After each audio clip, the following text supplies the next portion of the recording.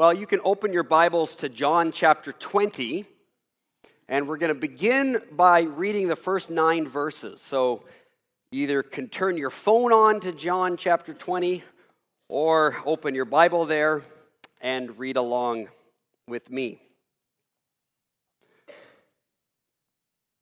Early on Sunday morning, while it was still dark, Mary Magdalene came to the tomb and found that the stone had been rolled away from the entrance.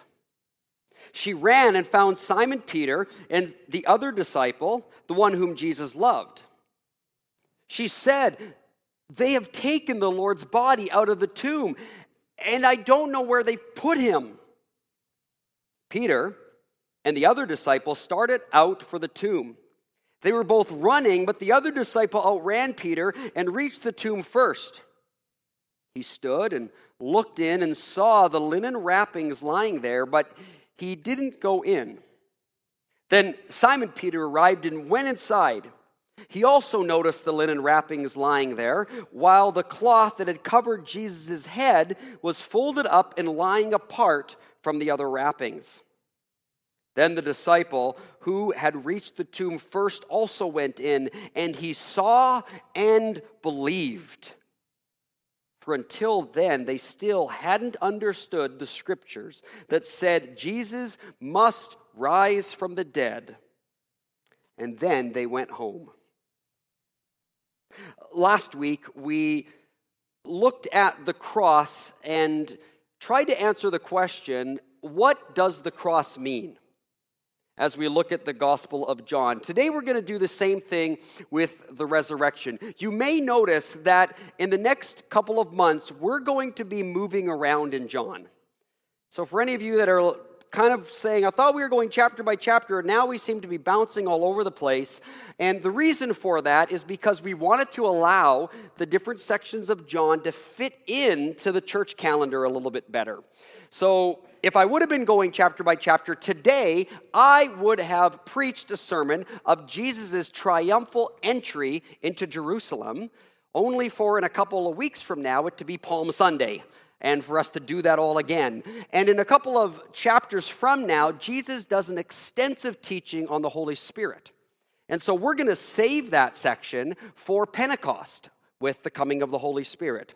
So just in case you're wondering why we're moving around, we are moving around just because we're going to try to match up some of the different sections in John with the different times in the church calendar.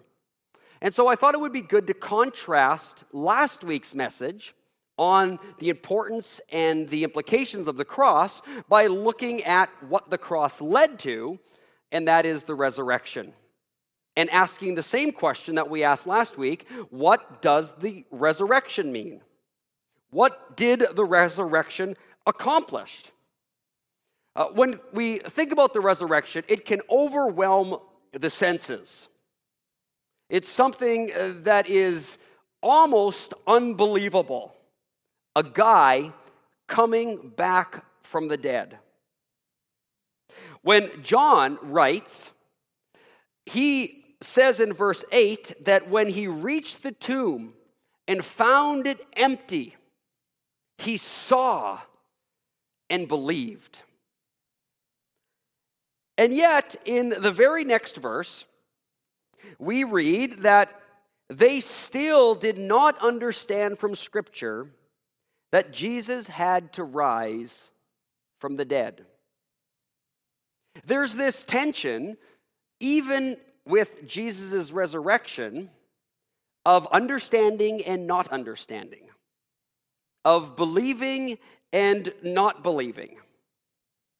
And when we go through the Gospel of John, we find this theme to be there repeatedly with Jesus' miracles, with Jesus' teachings, and even now at the end with his resurrection. There is something about the overwhelmingness of what has happened and is happening that it causes people to believe on one hand, but on the other hand to make you go, what is this all about? We need to sympathize a bit more with those first disciples who ran into the tomb. And sometimes we've heard the story so many times as Christians that we've become a bit desensitized to it. And that can be a disservice to the shock and awe and the overwhelmingness of what it would have been like to have thought that your Savior, the one who had come and you had seen just be crucified, all of a sudden to be told and now see the evidence before your eyes that this one is no longer in the tomb. They believed, but they still did not understand. It reminds me of another part of Jesus' story. This one is picked up in Matthew, and that is when Jesus is about to ascend into heaven before the disciples' very eyes. This is after he rose from the dead. He's been with them for 40 days. He's going to ascend into heaven, and this is what we read. The 11 disciples went to Galilee, to the mountain where Jesus had told them to go. When they saw him, they worshiped him, but some doubted. Do you ever notice those three words in that sentence? I remember the first time I saw that, I just scratched my head and say, how can you doubt? Jesus has risen from the dead. He's been with you for 40 days. Now he's standing on a mountain. You're going to see him fly up into heaven. People around you are worshiping him as the Lord, and yet some, even after all of that, they stood there going, I'm not really sure about this. I don't know what's going on here. Maybe I had a bad sleep last night. But some doubted. I think that we forget how unbelievable these events really are. And when something is so unbelievable as like a man coming back from the dead, that it challenges every single one of your preconceived ideas about how the world runs, it's very difficult to just change your mind. The Bible doesn't conceal the fact that at this moment, Jesus' disciples believed and doubted. Believed and did not understand. Jesus' death and resurrection are the most significant events in history. The New Testament is essentially written to try to help us understand the importance of the death and the resurrection of Jesus. And there have been various attempts throughout church history to try to understand the full implications of what happened, what God did through Jesus' death and resurrection. In theological circles, we have the ransom theory.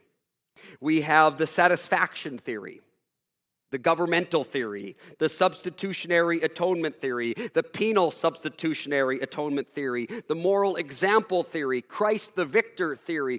We've got all of these different attempts to try to understand what happened on the cross and in Jesus' resurrection. And every single one of them taps into things that did happen. And yet no one theory can accomplish explaining everything. Everyone sheds light on it, but no one says it all. And in fact, even when we put them all together, there's still so much more. We can never fully understand the cross and the resurrection. And so therefore, I propose to you that there is actually a healthy aspect of believing and doubting, and of believing and not fully understanding. The danger with believing and thinking you understand it all is that it allows for no more room for growth, no more room to be surprised, no more room to be just simply overwhelmed. This kind of lack of understanding is not unbelief. The disciples that came and worshiped and some doubted were not disciples that were not believing. Obviously, they could believe what happened. It's the kind of doubt and lack of understanding that we see in the Psalms. It's the kind that's essential to a healthy faith. It's the kind that faithful men and women throughout the Bible have always had. It's the doubt that spurs you on to keep learning, growing, experiencing, understanding, knowing. You think of any great inventor or any person who has any skill in sports or art or any other field, you know that it's by asking questions. It's by going, could this be done better? Is there another approach? Is there more that can be said about this? It's those people that go on to discover new things and more. And so we need to understand, even with the resurrection, that we never have a grasp of it totally in our hand. There's a healthy aspect of leaving Jesus' empty tomb the way the women did in Mark. There, the women go to the tomb, and we read that trembling and bewildered, the women went out and fled from the tomb. They said nothing to anyone because they were afraid. I read that and go, that is worship. I love the story when Jesus is on the boat and he's sleeping and the disciples are panicking. It says that the disciples were afraid because of the storm, and they thought the storm was going to swamp the boat and they were going to sink. And so they woke Jesus up, and Jesus stood up. The disciples tell him about their panic, and then Jesus gets to the front of the boat and says to the storm, "Be still." And the waters become like glass. The clouds part, the sun shines through, and the storm is stilled. And then it says the disciples were terrified. I love that. Jesus didn't take away their fear. They were afraid of the storm, and once they woke Jesus up and Jesus stopped the storm, now they were terrified of Jesus. He's even more frightening than the storm. Who is this one that can stop a storm by his very words? Who is this one that has risen from the dead? And so trembling and bewildered, the women left the tomb. In trying to understand the resurrection, which we are going to talk about today, we have to begin by saying we don't understand so much of it. There's a certain trembling and bewilderment that must always remain with us. When we say the Apostles' Creed together, we affirm as a church that we believe that on the third day, Jesus rose from the dead. It is foundational to Christian belief that on the third day, the day that we celebrate once a year on Easter, Jesus rose from the dead. It's so important that without this being true, we might as well just all go to Tim Hortons right now.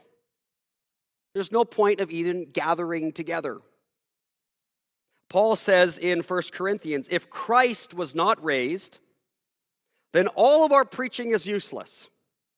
And your trust in God is useless. I might as well quit my job, it's useless. And all the trust that you're putting in God, that's useless also. And we apostles, Paul writing, would be lying about God, for we have said that God raised him from the grave.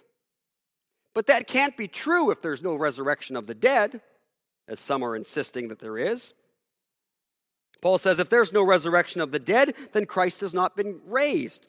And if Christ has not been raised, listen to the results of that. Then your faith is useless. There's no idea in the Bible that having faith in faith is good for you. just believing something, even though it's not true, is still kind of a good moral boost. Paul never goes down that road and says if it is historically not true, your faith is useless. Why? He goes on and says, because you are still under condemnation for your sins. The reason why it's useless is because if you believe it's true and it's not true, even if it makes you feel better, it doesn't matter because you are still under the condemnation of your sins. The only way that you are forgiven of your sins and set free is if this really happened.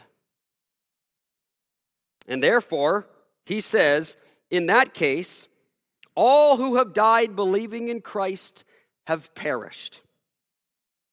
If Christ has not been raised, your faith is useless. Your sins have not been forgiven. Everyone that's gone before us and have died in Christ, well, they've just simply perished. That's the end of them. We're never going to see them anymore.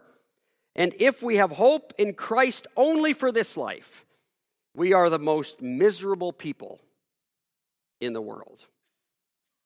Now, Paul doesn't soften the blow here, but says that if Christ has not been raised, everything we stand for, our hope for what happens after we die, the hope of sins being forgiven, the hope of being reconnected with loved ones, the hope even for this life now, it's all nothing, meaningless. We might as well, as he says in this passage when he goes on, we might as well eat, drink, and be merry, for tomorrow it's all over. Echoing Paul's teachings, 40 years later, Clement also wrote to Corinth. And in his letter, which has come down to us as First Clement, he writes this to the church in Corinth, and he does the same thing and points the church continually to the resurrection. He says, think, my dear friends, how the Lord offers us proof after proof that there's going to be a resurrection, of which he made Jesus Christ the first fruits by raising him from the dead.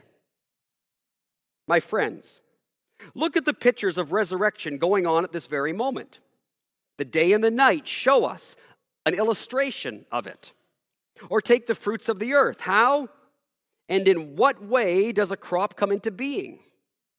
When the sower goes out and drops a seed into the ground, it falls to the earth, shriveled and bare, and decays. But presently, the power of the Lord's providence raises it from decay. And from that single grain, a host of others springs up and yields their fruit. Clement is trying to say that God has put his picture, his illustration of resurrection in all the things of creation, to remind us of it each and every day, that God is a God who does renew. He's a God who does bring life out of death. And so why would he not be able to do it with Jesus Christ? In fact, with Jesus Christ is when he does it to its fullest extent. He's the first fruit of everything that is to be life-oriented to come. All through the generations of the church, Jesus' resurrection has been upheld as a historical reality, foundational for the church. It either happened or it didn't happen. There's no middle ground. If it didn't happen, find a new religion. If it did happen, you better put all of your betting chips into this basket. Without the resurrection, everything falls apart. Without the resurrection, Jesus was just a martyred prophet who somehow had his body either taken away, thrown in a ditch somewhere, chewed up by dogs or vultures. Without an actual resurrected Jesus, we don't have God affirming this one as the Lord of Lords.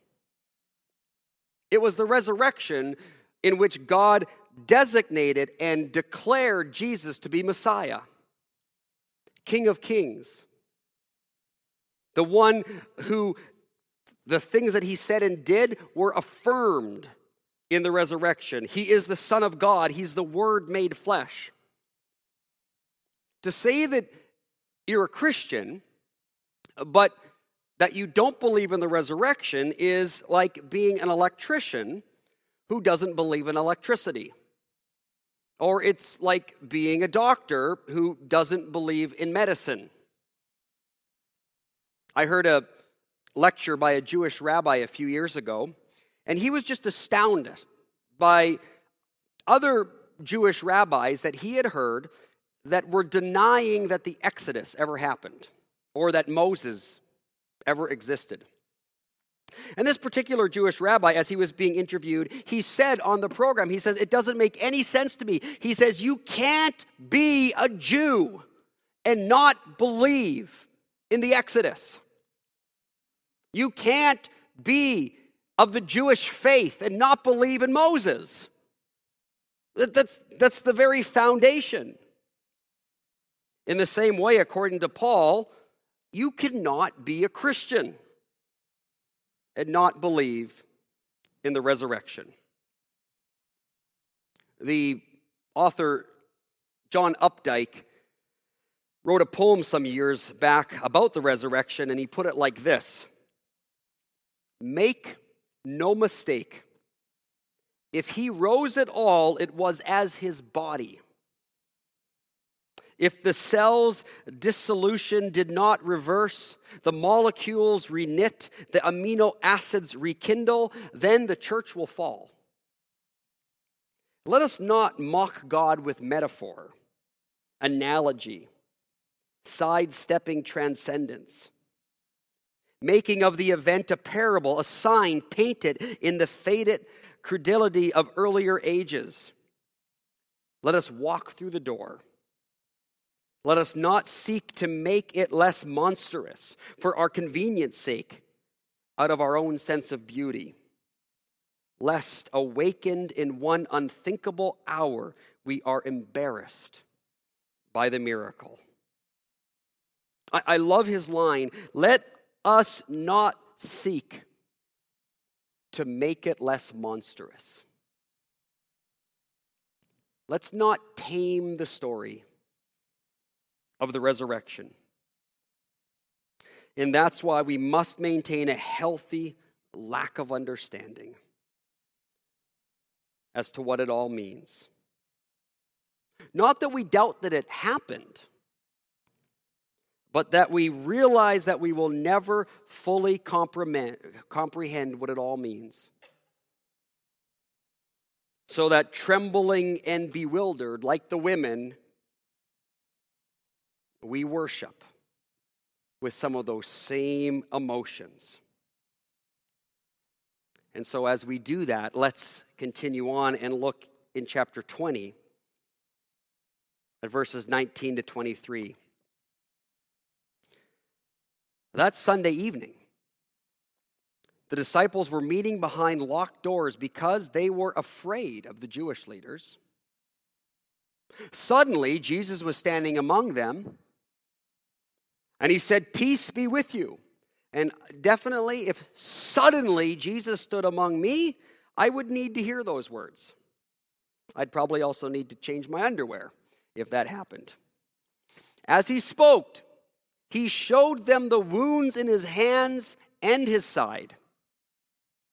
They were filled with joy when they saw the Lord. Again, he said, "Peace be with you," which I would need again. "As the Father has sent me, so I am sending you." Then he breathed on them and said, "Receive the Holy Spirit. If you forgive anyone's sins, they are forgiven. And if you do not forgive them, they are not forgiven." Now, there's so much that could be said about the resurrection. We're going to look at just a few things from this passage.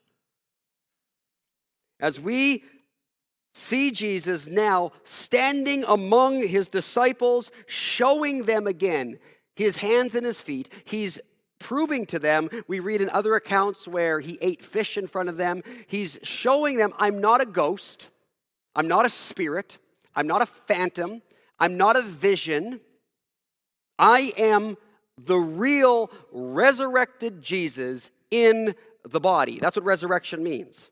It means bodily resurrection. And so he showed them his body. He let them even touch his body.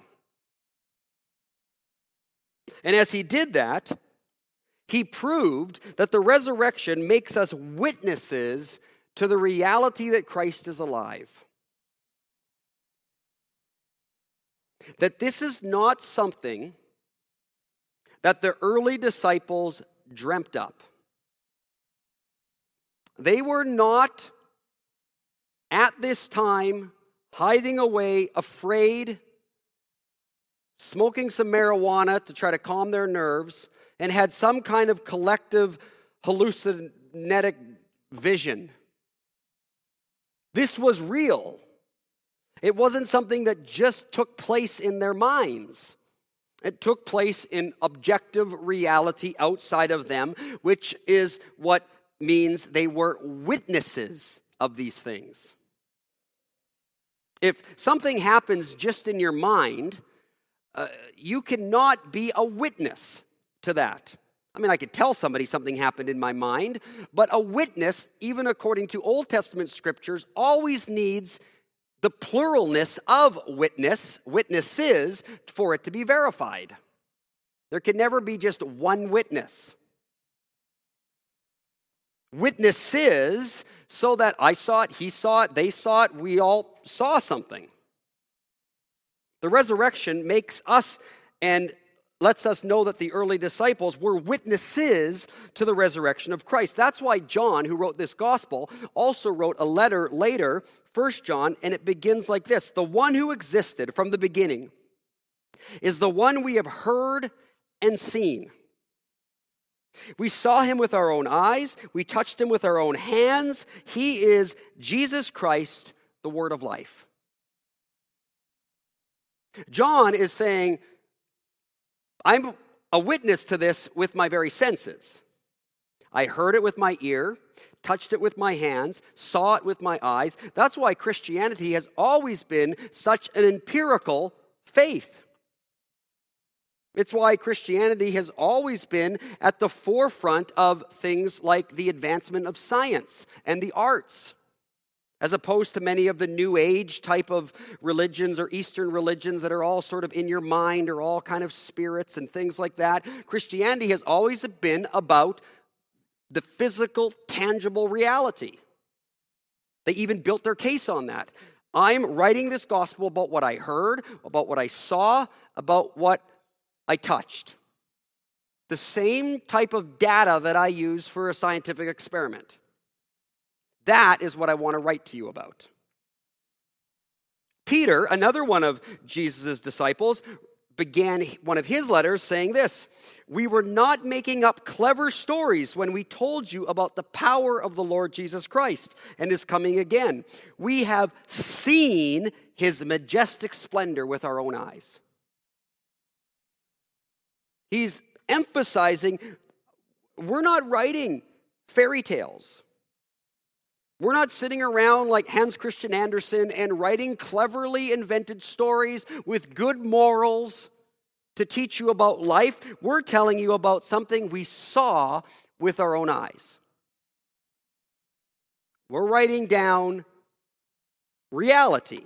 You can choose to believe them or not, but they were emphatic that this was a historical reality. And people still meet Christ today. Now, the way people meet Jesus today is certainly different from the physical, touch, see, hear way of his disciples 2,000 years ago. But every baptismal testimony that we hear tells you the story of individuals who are still encountering Jesus. And we have the hope, because of the truth of the past, that one day we who have experienced him will touch, see, hear him in full reality again one day when he comes back. We sang about that when we sang In Christ Alone. That it will be a reality for us one day, not just in our minds, but in truth, physical truth. From the biblical witnesses through the story of church history and our corporate and personal experience today, we know that Christ lives in reality, and he reigns in reality, and Christ will come back, and we will follow suit in being raised as well in reality to live with him forever.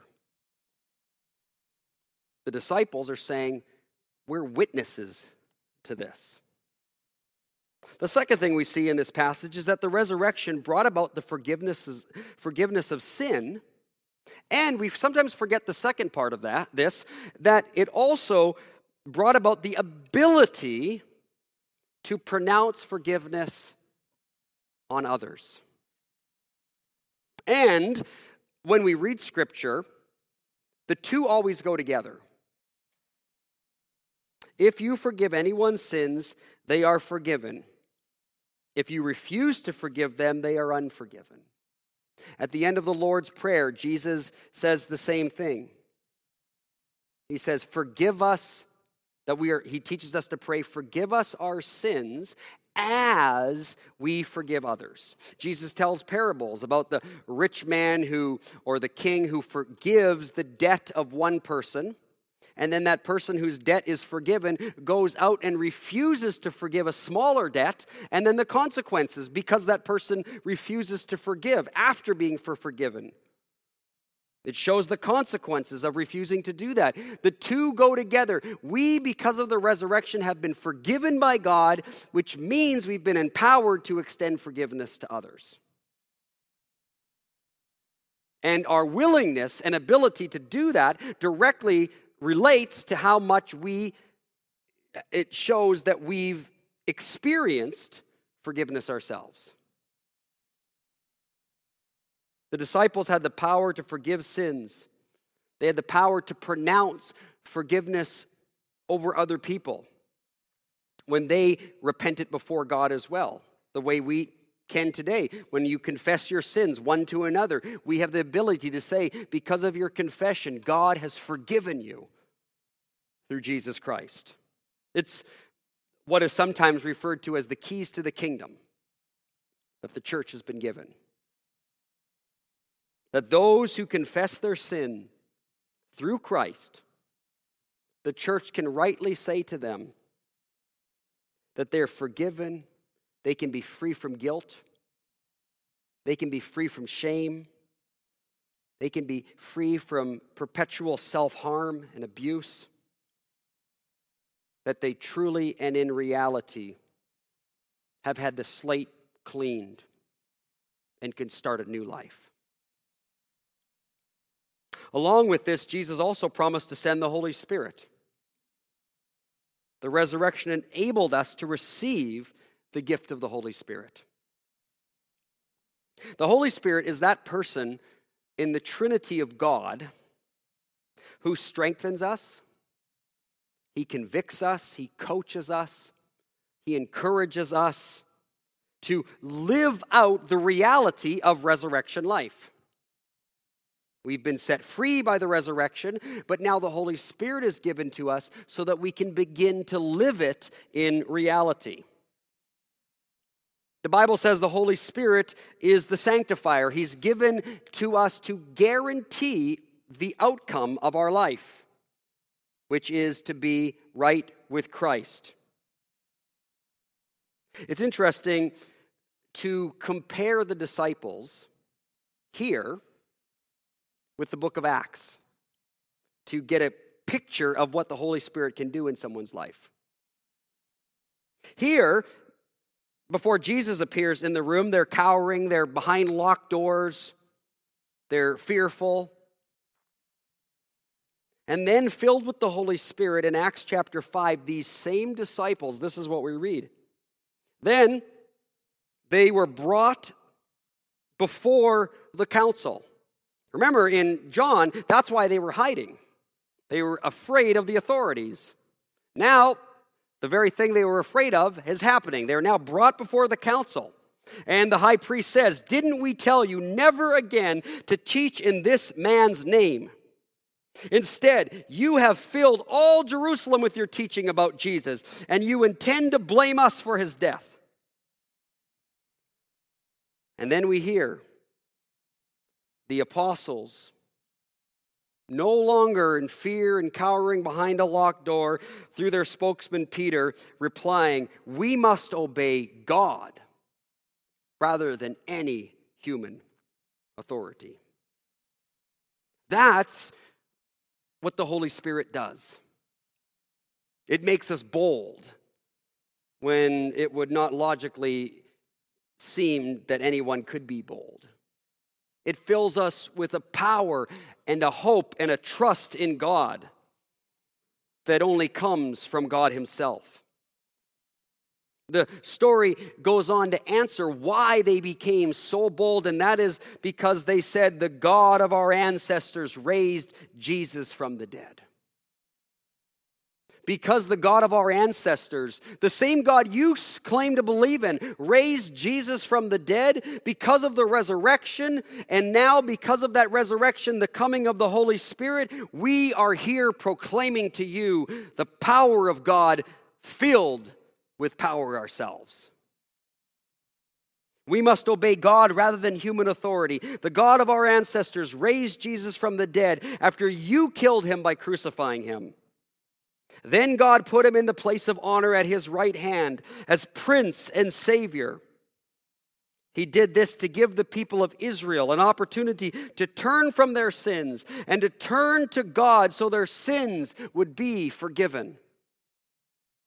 Essentially, what they're saying in their speech at the council in Acts is the same thing we read in John when Jesus appears.